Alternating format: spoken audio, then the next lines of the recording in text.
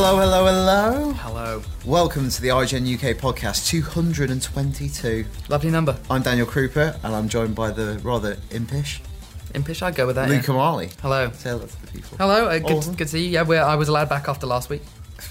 Just. Jesus Christ. Yeah. It's a good job we don't have points of view on IGN.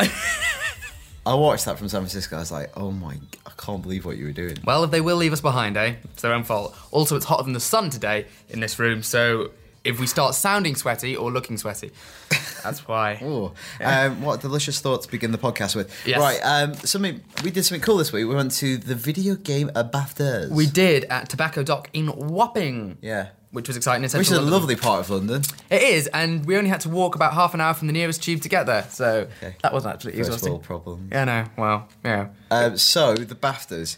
It was a lovely night. Yes. And they changed the format. Some very, very famous video game dignitaries there on the evening, but we'll get onto that in a minute. We will. Shall we just briefly go through some of the major categories? Yes, okay, so the big winner was The Last of Us, right? So The Last of Us It won really cleaned up. 5 awards. It was nominated for 10, but it won 5. And those 5 were Best Action Adventure, which I don't really think there's any surprise there. Best Audio Achievement. There's definitely audio in that game. Yes, it happens. Best Story, again, I think, easy. Yes. Best Game. Now, Best Game, it was up against Assassin's Creed 4. We should say, and it's beating out GTA 5 in a lot of these Yeah. categories. And if you'd asked me beforehand, what do I think would have done better out of the two? I think I would have said GTA. Not that I think it's the Really? better game, but simply because this is the BAFTAs. Yeah, true. It's a slight kind of jingoistic partiality going on. Yeah, no, true. So the best games were Assassin's Creed 4, Grand Theft Auto 5, Papers, Please, Super Mario 3D World, and Tearaway. So yeah, it beat them out. It trumped out. But there was another big British winner on the night, and that was Tearaway. Yeah. Tearaway won a lot of awards on the night. There was huge support in the room from Media Molecule. Tearaway won 3. So it won good. Artistic Achievement, which I think is incredibly well deserved. Mm-hmm. It also won Best Family Game. Yes. Who was it against in Family Game? Animal Crossing New Leaf, Brothers: A Tale of Two Sons, Rayman Legends, which I just started last night, and I love it. I love the fact that on the podcast this sounds incredibly slick. Anyone watching the video on site, we are frantically just looking through bits of crap printed paper and look like idiots. It's basically, there's a lot of categories. There's like 17 categories. If Apple watches this podcast and would like to sponsor it and give us free iPads, we're not adverse to that. No, we'll If anything, we would welcome it. And, we'll probably give you free coverage. That's, what we do, right? Is that not how we do it? That's why we give those high scores to all those games. Yeah, that so happened. you can pay rent. Pretty much, Right, yeah. Of course, yeah. That's how it works. Okay, so... And it won Best Mobile and Handheld, Tearaway, which is good. And then Grand Theft Auto also won 3, which was Best British Game, Best Game Design, Best Multiplayer. Actually, what we're saying, a lot of the awards were won by very few games. Pretty much. But Best Multiplayer to Grand Theft Auto 5. Really? When it works.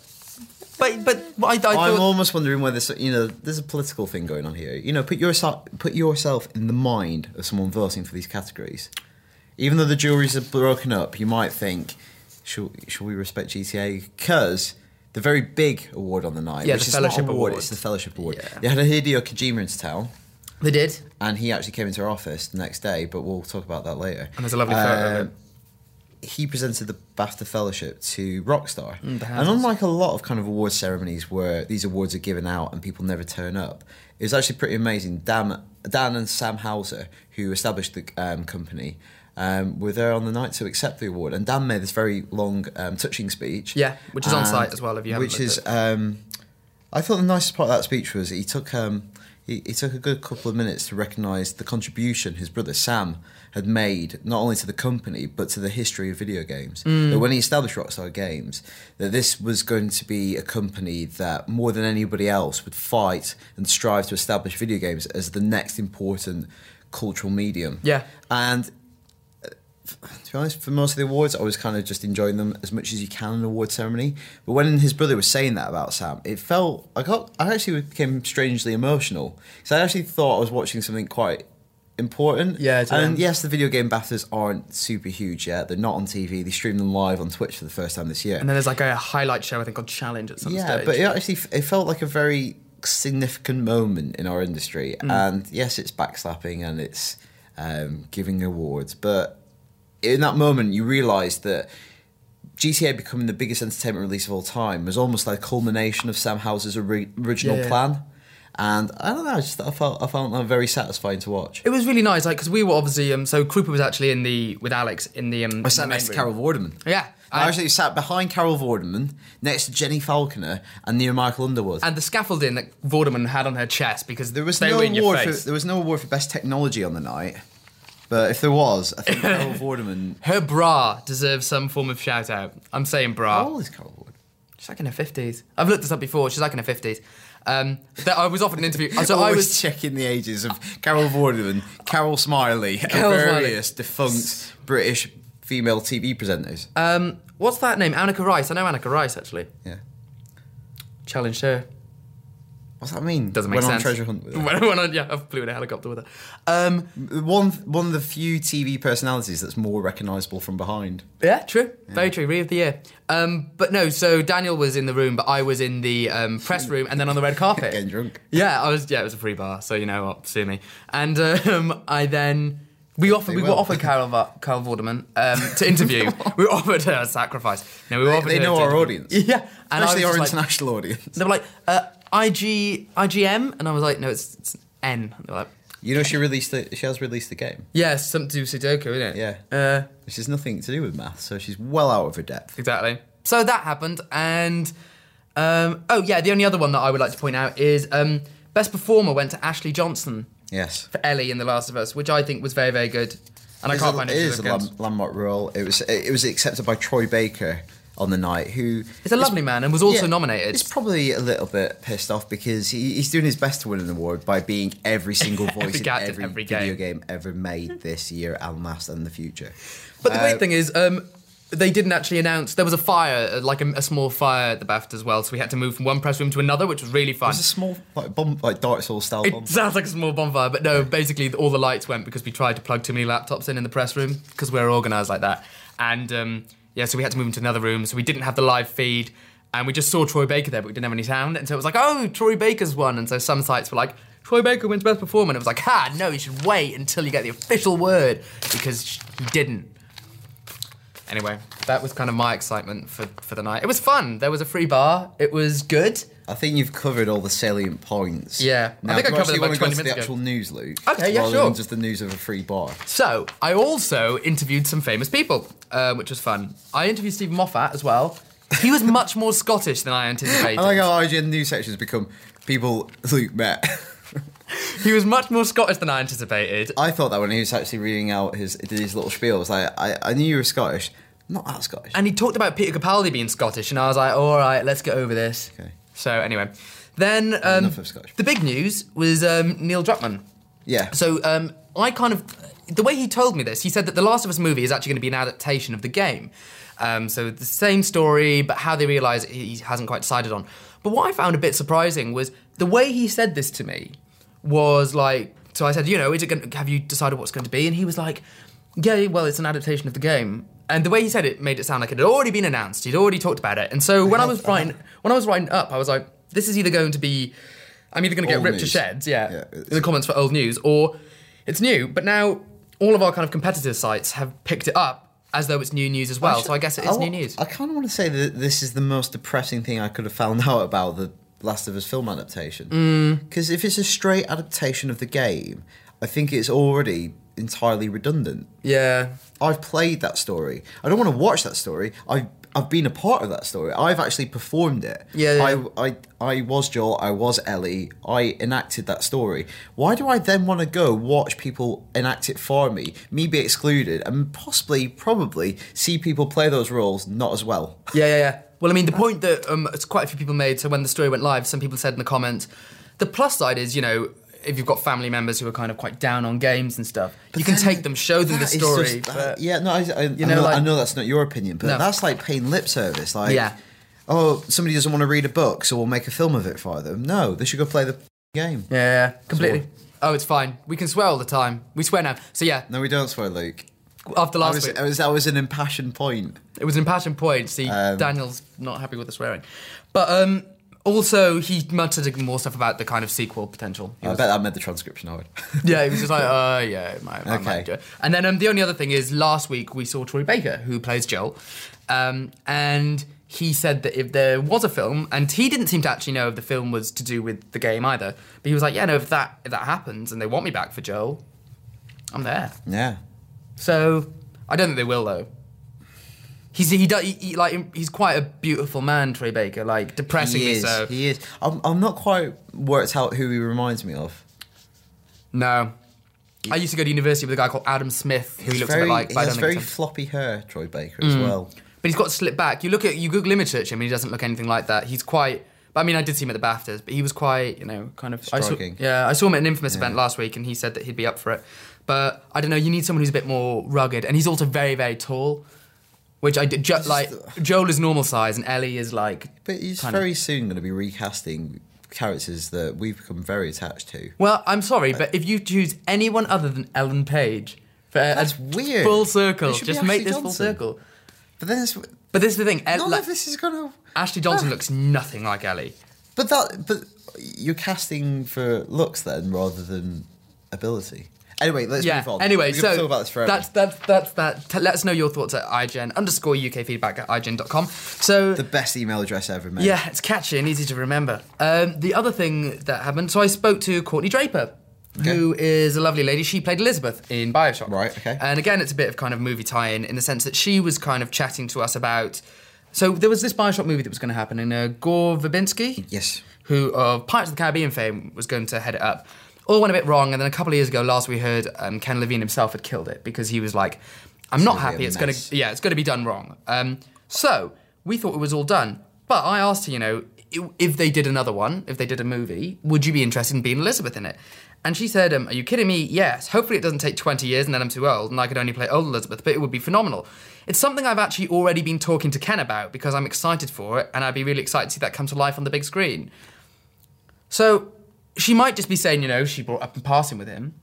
Or she might be saying... Or she's really harassing him. Or she's haranguing him. Like, Ken's like, I've moved on. Yeah. Honestly, I just... Courtney, I've had a lovely time. But yeah, so, I don't know, that's quite interesting. It sounds like... Sounds like she wants a job. It sounds like she wants, the actor's life. But I think she kind of just wants, it sounds like they are still open to the possibility. And then the other thing she said, I asked her about... obviously the sad stuff that happened with Irrational, being downsized, and she was like, she didn't know about it, but she's confident that all the brilliant people will find new jobs. So well done her. Oh, very lovely. That was Courtney Draper. She was nice. She was very attractive, and weirdly, right, this is a weird little tidbit for you. You're a summary of the night. Look, how attractive for you. Well, for a bit, we were kind of pretending that we were doing E-News, and so, we got a little bit overexcited, and that might have been the wine. But, so I've still got all this tidbits. Courtney Draper, who played Elizabeth in BioShock. Troy Baker played the other guy. Booker DeWitt. Boom, that's his name. So, Courtney Draper's boyfriend, who was acting as her chaperone on the evening... Oh, you gossip news site. He looked the spitting image of Troy Baker, and we were like, whoa, did you start dating him before or after, BioShock Infinite happened? I thought that was really interesting. We thought it was really interesting. She's got Big Daddy issues. Hey! Which would be better if there were Big Daddies in BioShock Infinite. Doesn't quite work, does it? No, but we're trying. But, BioShock Infinite does go back to Rapture, spoiler. Don't care anymore. Barry, let's see. There you go. I've got one more. So, Assassin's Creed 5, where do you think it's going to be? Chippenham. Good. Believable. Chippenham service station. That's the dream. I said feudal Japan was my guess. Alto Hebrides. Honestly, we've put in so much detail into the maps, we can't make them very big. Could you believe it? It's just 1 acre, you just run around for a bit. The odd goat. I said feudal Japan, and then Jade Raymond, specifically to spite me, I maintain. Said, welcome to the IGN UK podcast. Coming to you live from Australia. I asked them what we should expect from Assassin's Creed 5, because obviously naval battles, big deal in Assassin's Creed 4. Lots of people like them. And they were like, we don't decide on gameplay features and then build... and then pick a history period that works on that. Clearly. We decide a historical period, and then figure out the gameplay things. So there's no guarantee that we will be having naval battles, sadly, in Assassin's Creed 5. Would they say any more, or were they just quiet? I said, have you got anything to announce? They just went, nope.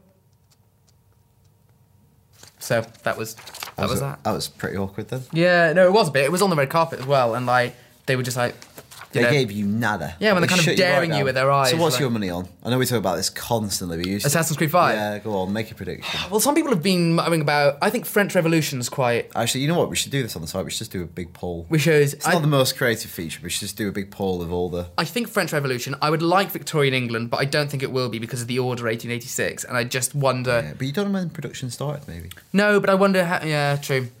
I don't think it'll be... When do you think? I would, obviously, being a Londoner now, Yeah. it would be quite cool to go around It would be Victorian nice. London, having the fog, distance fogging. And you're Jack for the an actual Ripper. reason. But yeah, Queen Victoria is a proper character. Yeah. And one of your missions is to amuse her.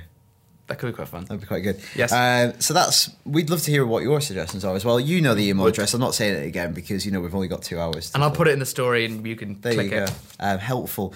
Now, that was the news. That was the BAFTAs. Yes. We also had Kojima come in the day after the BAFTAs for 2 whole hours, and we've got loads of awesome stuff from Kojima that you'll see on IGN in the coming weeks, but I'm going to not say any more about that right now. But it was very exciting. Yeah, and he might have told us more about the Metal Gear film adaptation as well. But I'll save that for later. The cool thing, the main section of the podcast this week, well, actually won't be us. It'll be 2 grumpy old men. It'll be Stuart Reed and it'll be Terry Gilliam, the very brilliant British filmmaker. And we're claiming he was British now. Can you explain what the zero theorem is? It's trying to prove a negative positively, is what we're really doing. Can 0 equal 100%? This is our main character, Q. Cohen, Christoph Waltz. He's been given this job to prove this theorem, which is basically saying that everything equals nothing.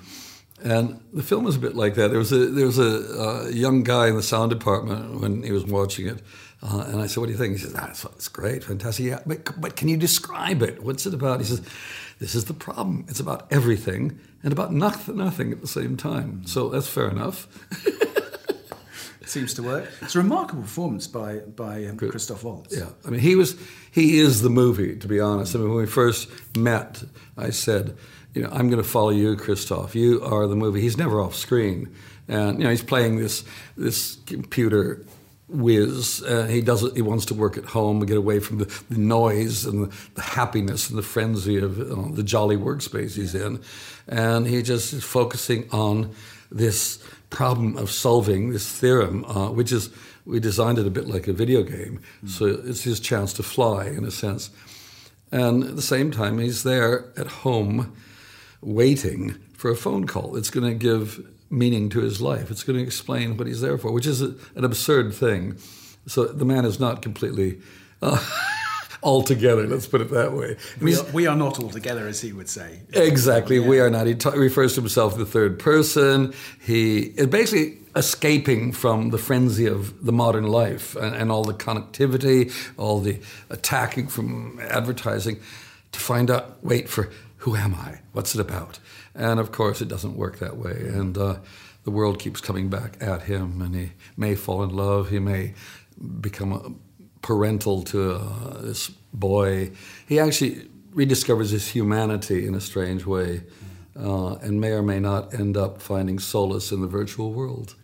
Because a lot of it, there's a terrific scene, the party scene, where David Thewlis' character is throwing a party for everybody he works with. It could be set today because everybody is just with their phones and with their tablets, and they've got headphones in.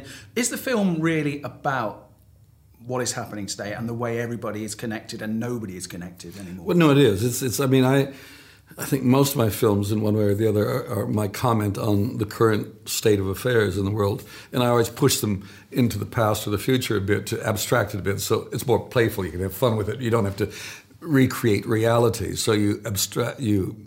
Our cartoonist version of reality, it becomes.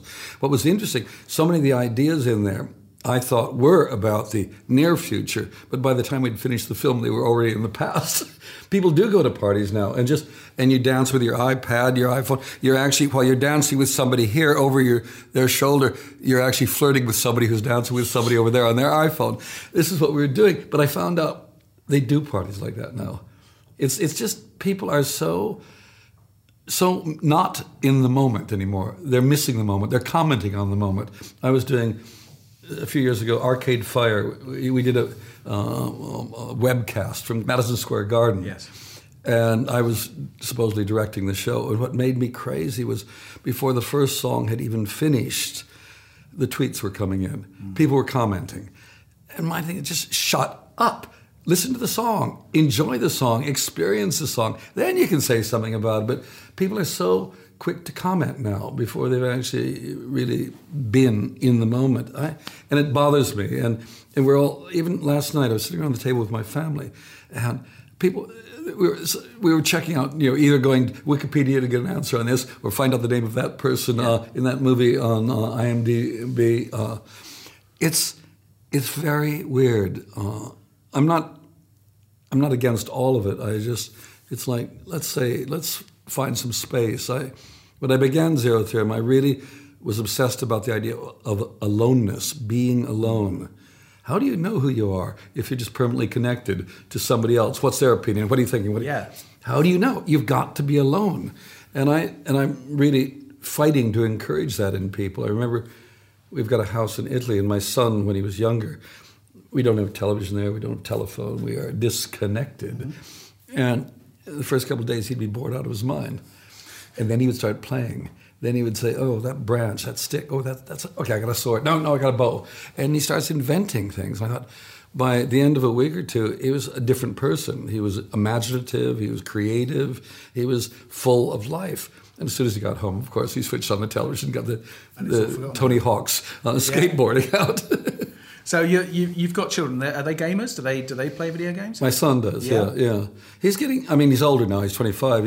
He's getting a bit bored with it now. Even when he was gaming a lot when he was younger, especially Tony Hawk's skateboarding, because he also started skateboarding in reality. And I said, notice the difference between the two things? Yeah. One is a fantasy, the other hurts. Yeah. Remember that.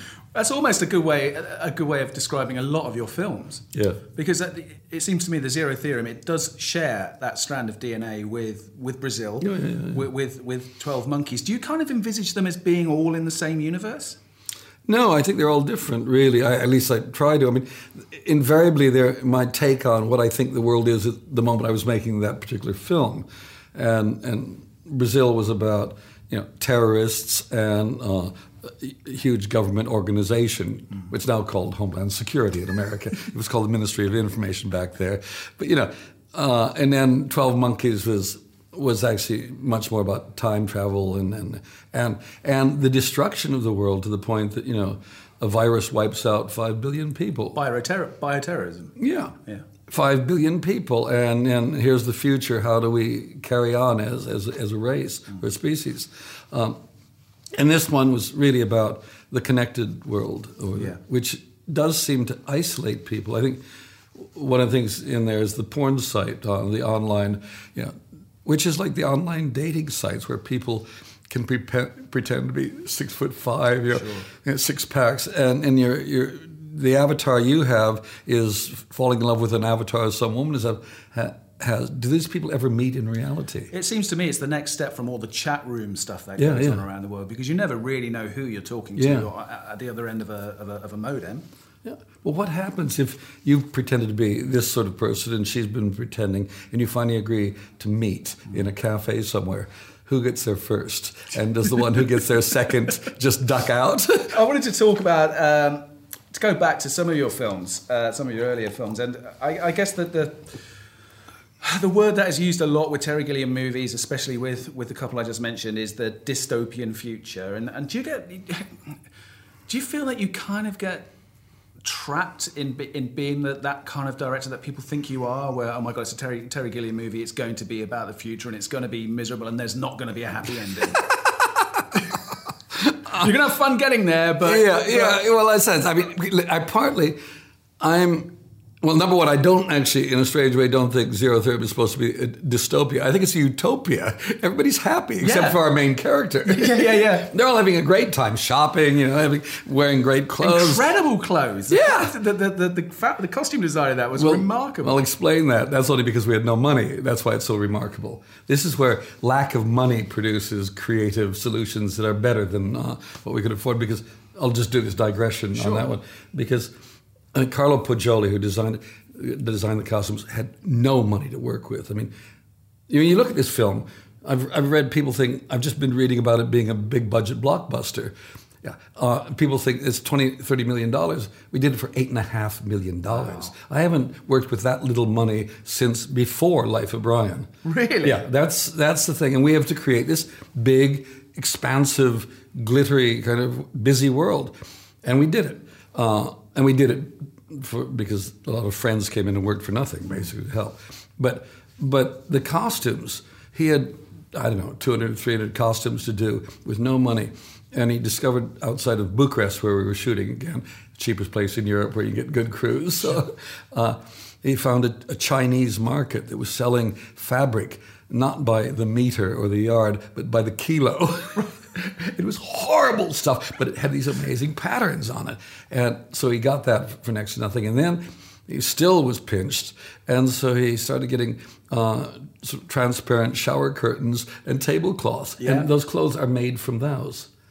It's that thing of working with really talented people who, when pushed into a corner with no money, use their imagination to come up with solutions. And so the film doesn't look like anything else out there because of that. Well, you recently said that the filmmaking is almost like a class system. There's no middle class anymore with filmmaking. You've either got upper class, which are the kind of 100 million, 200 million ridiculous blockbusters, or you've got films that are just made for pennies. Yeah, but that's the world we live in now.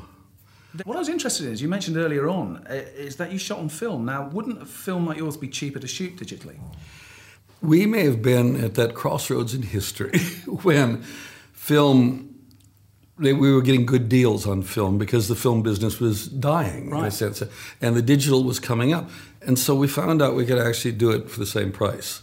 And that's why it is what we can now reveal to your viewers, the first one-size-fits-all, full-gate, semi-vinyl motion picture.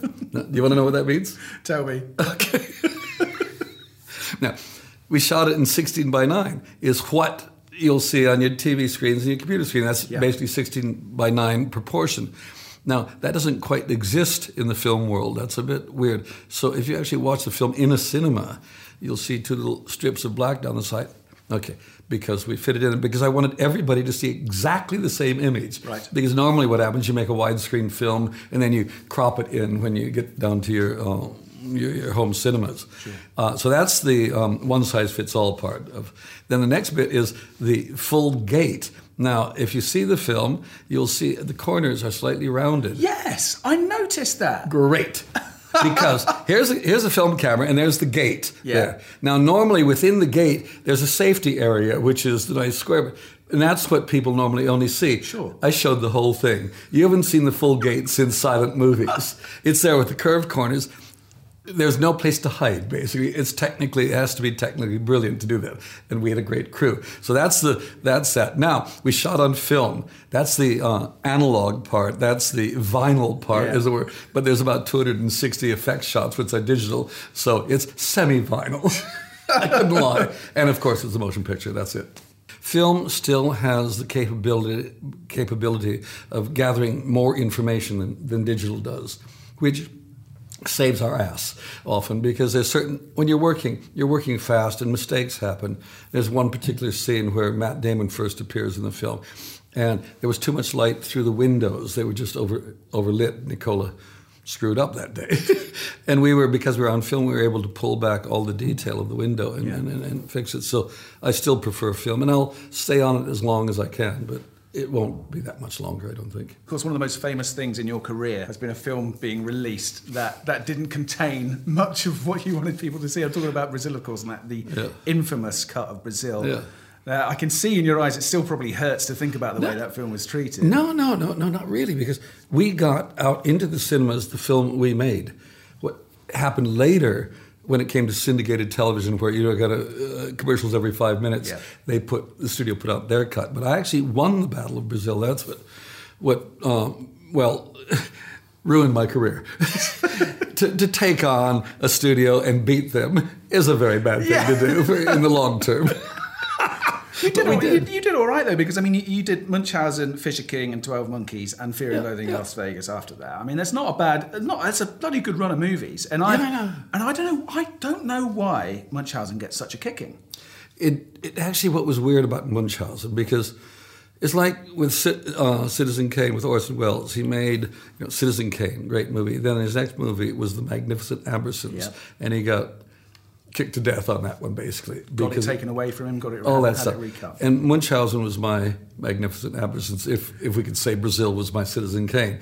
Because after winning over the studios, I was the bad boy of Hollywood. I mean, I'd shamed them publicly and all this. So Munchausen went out of control. It went out of control. And actually, it didn't go out of control. What it did do was the producer, we had $23.5 million. The producer brought in the first accountant. He said, it's going to cost $60 million. He was fired. Next one comes in, 45. He's fired. Okay, done. The fourth accountant said, we can make it for 23.5. And that's what happened. And I had storyboarded the whole movie. It was all planned. So there were no secrets, no surprises. And then, of course, 6 weeks into the shoot, all the money was gone. Yeah. And what do? I mean, well, what happened in the case of Munchausen was we had this scene on the moon, which was originally Sean Connery was king of the moon, and there were 2,000 people on the moon, all whose heads came loose at a certain point and floated separately. Well, all I did was cut off in the end 3 zeros, so it ended up 2 people on the moon. And I rewrote it, and it was Robin Williams rather than Sean doing it. And so we got through it. What ultimately happened, though, the studio changed hands while we were making it, and that's always a bad thing. Change of regime is bad. And David Putnam had gotten the elbow, who had greenlit it, and now Dawn Steele came in, who was running it. And even though I tried to win her over and say, it's not a Putnam film, it's your film, Dawn, all this, they only released, they opened it with 52 prints in America. That's just not releasing a film. I mean, people release films at 2,000, 3,000 prints. And so it was dead in the water from the start, even though it got these great reviews. And over the years, I keep finding more and more people say it's their favorite film of all the ones I've done. So I'm really happy with it. Films exist. The studios are long gone. Most of those people are dead. Let's talk about some of the films that you're famous for not making. I've done more of those. What's the latest with Don Quixote? Well, we're starting again. The plan is we've said we're going to start shooting at the end of September this year. At this particular moment, we have neither the money or a cast, but we start, we just leap and see what happens. Now, I've got to get it out of my system, basically. It's not that it's the thing I have to do only in the fact that it's like this tumor that's grown inside me, that until I excise it, I'm not going to be able to live happily. So we shall see what happens. Each time I approach it, I rewrite it again. Okay. Yeah, so it's a constantly growing thing. It's not like a static idea that has to be done. It's a shifting thing, and it becomes, I suppose, in many ways more autobiographical each time I approach it. Do you think if you'd made the version that became Lost in La Mancha, do you think you'd still be happy with that, or do you think it would irritate you and you'd want to go and remake it? Well, I don't know. I think where we are now is a better movie. I think I've actually had a few really good creative leaps along the way, and it's more about the danger of movie making than anything else. Right. And it's no, I don't know. I don't watch my films once they're finished. I tend not to because I just want to move on. They're there. I've spent a couple of years on each one of them, maybe 3, 4 in some cases. Yeah. Okay. Get out there. You're on your own. And it's and when I look at them, I too often see the mistakes in them. And I begin on the other hand, I also see bits. I wonder who made that film. How he was really smart back then. Look at that. That's really clever. I don't know how to do that now. So do you literally just lock the print and then walk away from it? I tend to. Yeah. I mean, occasionally I had recently last year. This company, Arrow Films, did a new version, or did a Blu-ray version of Time Bandits. Mm-hmm. So I had to look at it and just make sure the colors were right and all those things. And I did fix a couple of things. It wasn't like I didn't change anything. I just tidied up a couple of bits of the effects that had been rushed at the time. Okay. I didn't take the rifles out of E.T. that Spielberg did. You didn't George Lucas it? No. You just remade the film? No, but this is... No, I don't want to do that. A film... seems to me it's the product of a particular time, place, and the people that make it. That's it. Yeah. It's a record. Boom. End of conversation. Move on. If you want to remake it, well, change. Well, you can change the name, change the costumes, and my wife says I keep making the same film. I think they share similarities. There's similarities, yeah. What are you? I'm sure you didn't answer this. Why do you seem to hate your protagonists? I mean, because they do seem to end up in a bad place. I don't hate them. I'm testing them. I'm testing them like God tested Job. I mean, it's funny. I think happy endings worry me because everybody, 99% of the films are happy endings. Yeah. And I think, okay, there's enough happy endings in the world out there. Let's offer other endings that may be less happy. Sometimes they're tragic, sometimes they're just another way. In the case of, say, Brazil, I thought within the rules of the world that we created in that film, the ending was the happiest ending you could have in that world. He had gone into his own head, and he was maybe crazy, but he was content in his madness. Okay, that's not an unhappy ending. The kid, okay, Bruce Willis dies in 12 months, but he's there as a boy, and he sees his own death. Yeah. Okay. Yeah. And he's ready to live his life, having seen his own death. Okay, they're just more interesting to me. Endings. I mean, the one in Zero Theorem, which I won't actually say what it is, but it was like the best ending I could come up. There actually is. We shot a happy ending. Okay. I didn't buy it. I said, "This is a Hollywood movie. This is bullshit. We've created this world. We put this character in, and you can't do that. That's just wishful thinking. Grow up, folks." So I did one which I think is actually sublime, possibly Zen, and maybe the future for more people than you think. Anyway, but and I also like leaving the audience with something to think about, to talk about, to argue about. They can like it, they can dislike it, but if it creates a discussion, then we've done something useful, getting people talking, discussing things. So we've kind of established that you're out of the Hollywood system, really, aren't you now? Could you imagine being welcomed back in, given $100 million or $150 million, and told to make a superhero movie? That's a hard. I mean, 20 years ago, that's what I wanted to do. Yeah. That's what, and it's now. I don't know if I have either the energy or the patience to work in that world anymore, because you're dealing with. I mean, to be absolutely honest about it, my sojourn in Hollywood with. Well, forget about the Brazil thing, but Fisher King, 12 Monkeys, and Fear and Loathing were the easiest films I've ever made, because studio executives are wusses, basically. Right. They're so worried about losing their job. They're uncertain people. In the independent world, you're dealing with people who have got less money, and it's probably their own money at stake, and they're tougher. Yeah. But it's more realistic. I think the studio system now has become so.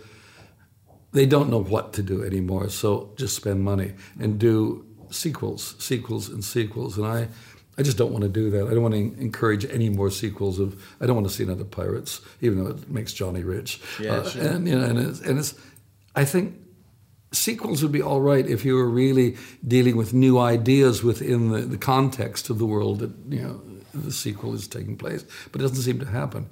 There are very few that are better than the early ones.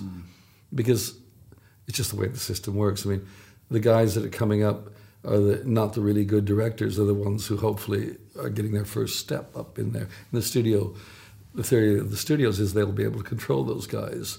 Yeah. And then those guys end up making, whether it's successful or not, they end up compromising to the extent that by the time they can do what they want to do, they no longer are the same person that wanted to do something. I've always been worried about protecting whatever honesty or truth or belief in what I'm doing. I want to make my own mistakes is what it's about. Sure. I don't want to make the studio's mistakes. Do you wish you'd made Watchmen? At the time, yes. I don't know. No, it's a weird one because we've been all over the web recently. Of course, yeah. We wrote the script. I wasn't totally happy with the script because I loved the comic book or the graphic novel. The comic book is what, and I loved it. I really thought it was fantastic. And we were trying to reduce it down to 2.5 hours, 250. Yeah. And you throw out so much stuff. But what I didn't want to do is throw out all the subtlety, the little bits of detail that make each of these characters more than a comic book character. That's what the book was so good about. And I kind of felt we weren't holding on to it. I thought with Zack Snyder's, it started brilliantly. I thought, wow, it looks great, it feels good. But it suffered from losing, so much of the detail that made the characters interesting. Yeah. And that's what bothered me. And I mean, we struggled with it, and we came up with a version that clearly Joel Silver thought was terrific, which is fine. I'm glad somebody likes it. I mean, Alan Moore, because I talked to Alan about it, and he basically said, I'd rather you it up than me. That's what he said. And because there's I feel a responsibility when you take on something like Fear and Loathing, anything that has been written out there, to hold on to the essence of it. And not the detail will go, but the essence of Watchmen was those characters, and enough time to develop each character. And I think in the end, Zach's film suffered because he didn't have the time to do it. Well, that comment there that he saved it from you. I mean, that's. What is it? I was actually quite a supporter of his until that. I thought, now Zach, you're just stupid. What are you talking about? And who are these Terry Gilliams of the world? Who are they? Oh, I thought there was only one troublemaker, but there seems to be legions of them out there. Loads of you making loads of bloody movies out there. It's a strange, bizarre comment to make, but it doesn't bother me. And of course, the web. This is the food for the web. Everybody just loves getting onto this stuff. Yeah. It doesn't worry me one way or another. I mean, he's done some very good work. Did you see Sucker Punch? Unfortunately, no. Or fortunately, no. Unfortunately, all my friends say it doesn't have what makes a Gilliam movie, which is you. But it has a certain art aesthetic to it, which makes it look in places like you shot it. Really? Yeah. Oh, I didn't know that. Aesthetically, no, he's got a good eye. He knows how to make movies. This is, to me, the problem in Hollywood at the moment. You've got these great technicians. They're brilliant. They're better than I am. They've got more technical skill, great eye. They can do all of those things. And yet, what's the real content of the thing? And that's what I'm struggling with. Whether people like or dislike what I do is almost beside the point. I'm just trying to deal with something that nobody else is dealing with at the moment, look at things in a different way. And it means that, half the audience will walk out. I don't care. I'm more interested in the ones that get excited by what I'm trying to do and stick with it. It's just, but if you're spending $150 billion, you've got to try to make something that's going to appeal to everybody. Yeah. And I don't want to waste my time doing that. So that was Stuart talking to Terry Gilliam. He was promoting Zero Theorem, which is out this week. It is. So out this week, film-wise, we got Zero Theorem, which Stuart thought was pretty good. Not Gilliam's best work, kind of average, but if you're a fan of Gilliam, definitely worth seeking out anyway. Also out on the film front, we've got Veronica Mars, the film. Right, was that the one that got Kickstarter funded? It is indeed. There you go. I've never seen Veronica Mars, but people tell me it's very good. And obviously some people with a lot of money believe so too. Yeah. I think we've actually given it a pretty decent review, so that's out this week. And also nice. Under the Skin, which is the Scarlett Johansson film where she gets a bit... Naked. Is that the one that Tilly was on about? Yeah. It's supposed to be very weird and very surreal and engrossing. And I've seen a lot of people, I've not seen it myself, but a lot of people on Twitter saying it's actually really stayed with them. They've said her performance is quite good as well, and Yes. I don't think it's down to the nudity. I think it's down. Actually to meeting her in a few weeks. You are? Yeah, I'm interviewing Scarlett Johansson for the Captain America junket. Okay, well that's fair. Fine, whatever. I don't care. We'll be besties this time. It doesn't matter. I met Stephen Moffat, Well, and yeah.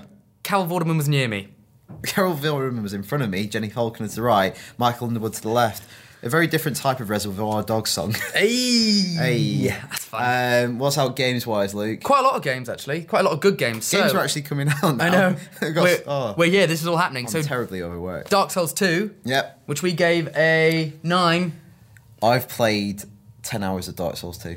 Have you? Yes. Is it good or is it shit? So I got a code a couple of weeks ago, and then I didn't play it until I got home from San Francisco, and I was a bit jet-lagged, and I played it at the weekend, and I've played for 10 hours, I've got absolutely nowhere. I did wonder why you were acting why you seemed quite harassed this week. So I just got to the first boss, and he's just this big tree, man. I don't know why. It's just I'm gonna pick up a copy today after work, and I don't want to. I don't want to play it. I know it's gonna. I started Rayman Legends last night, and I'm stressed out by the first couple of levels of that. I just can't really handle any stress in my games, and Nah. I just don't know why we're doing it really. But it is. We were going to play I it don't together, wanna weren't we? Loads of people bang on about Dark Souls all the time, and I know it's really boring for people not interested in Dark Souls to be kind of evangelized to. Yeah. That's the thing that happens with Dark Souls. People who get it, I say get it because I'm not speaking from a position of like loving it. Yeah. But if you kind of play it and enjoy it, you go around thinking it's your job to tell other people that they should enjoy it when Yeah. they don't want to. It's fine. I'm not going to do that. But there is when you go past a certain point, there becomes this very kind of satisfying sadism, masochism to it, and yeah, Well, that's sadism where I if you're am. an invader. That's where I am right now with it. What else, Luke? So, little game that no one's really heard of called Titanfall. No idea what that is. Got an 8.9, so I assume it's acceptable. It's 0.1, not as good as Dark Souls 2. There you go. And they are the things that matter in this world. Yeah, don't bother reading all those thousands of words that take hours to do, or watching the video review, which takes again hours to do. Just look at the score. That's what I do. Just look at the score. Know what matters. And then the final one we have this week, Wii U owners, your time has come! Well, no, No? 3DS owners. Oh, that was mean of me, wasn't it? Your time has definitely not come. Your time has still not until come. May when Mario Kart comes out. Yeah, so it's Yoshi's New Island, which got a 7.9 from us, but has got some quite mixed reviews across the board. Yeah, very fluctuating reviews. Yeah, I think it's polarised, so that's going to be all right. But yes, I don't know. I think Dark Souls 2 is I something think that I'm would gonna be try. I think that would be our pick of the week. Yes, Titanfall, excellent, obviously, but Especially you don't. if you got an Xbox One. I was going to say you don't really need us to tell you to get Titanfall if You're if probably you've got a not console. watching this. I was going to say if you've got a console that can play it, you're not listening to us. You're playing it. So yeah, that's. Is there anything else we need to put? I think that's it for this week. Yeah. Oh, I have a feature going up today that could go one of two ways. Yeah. So look out for that on the site. All right, see you next week. Good to see you.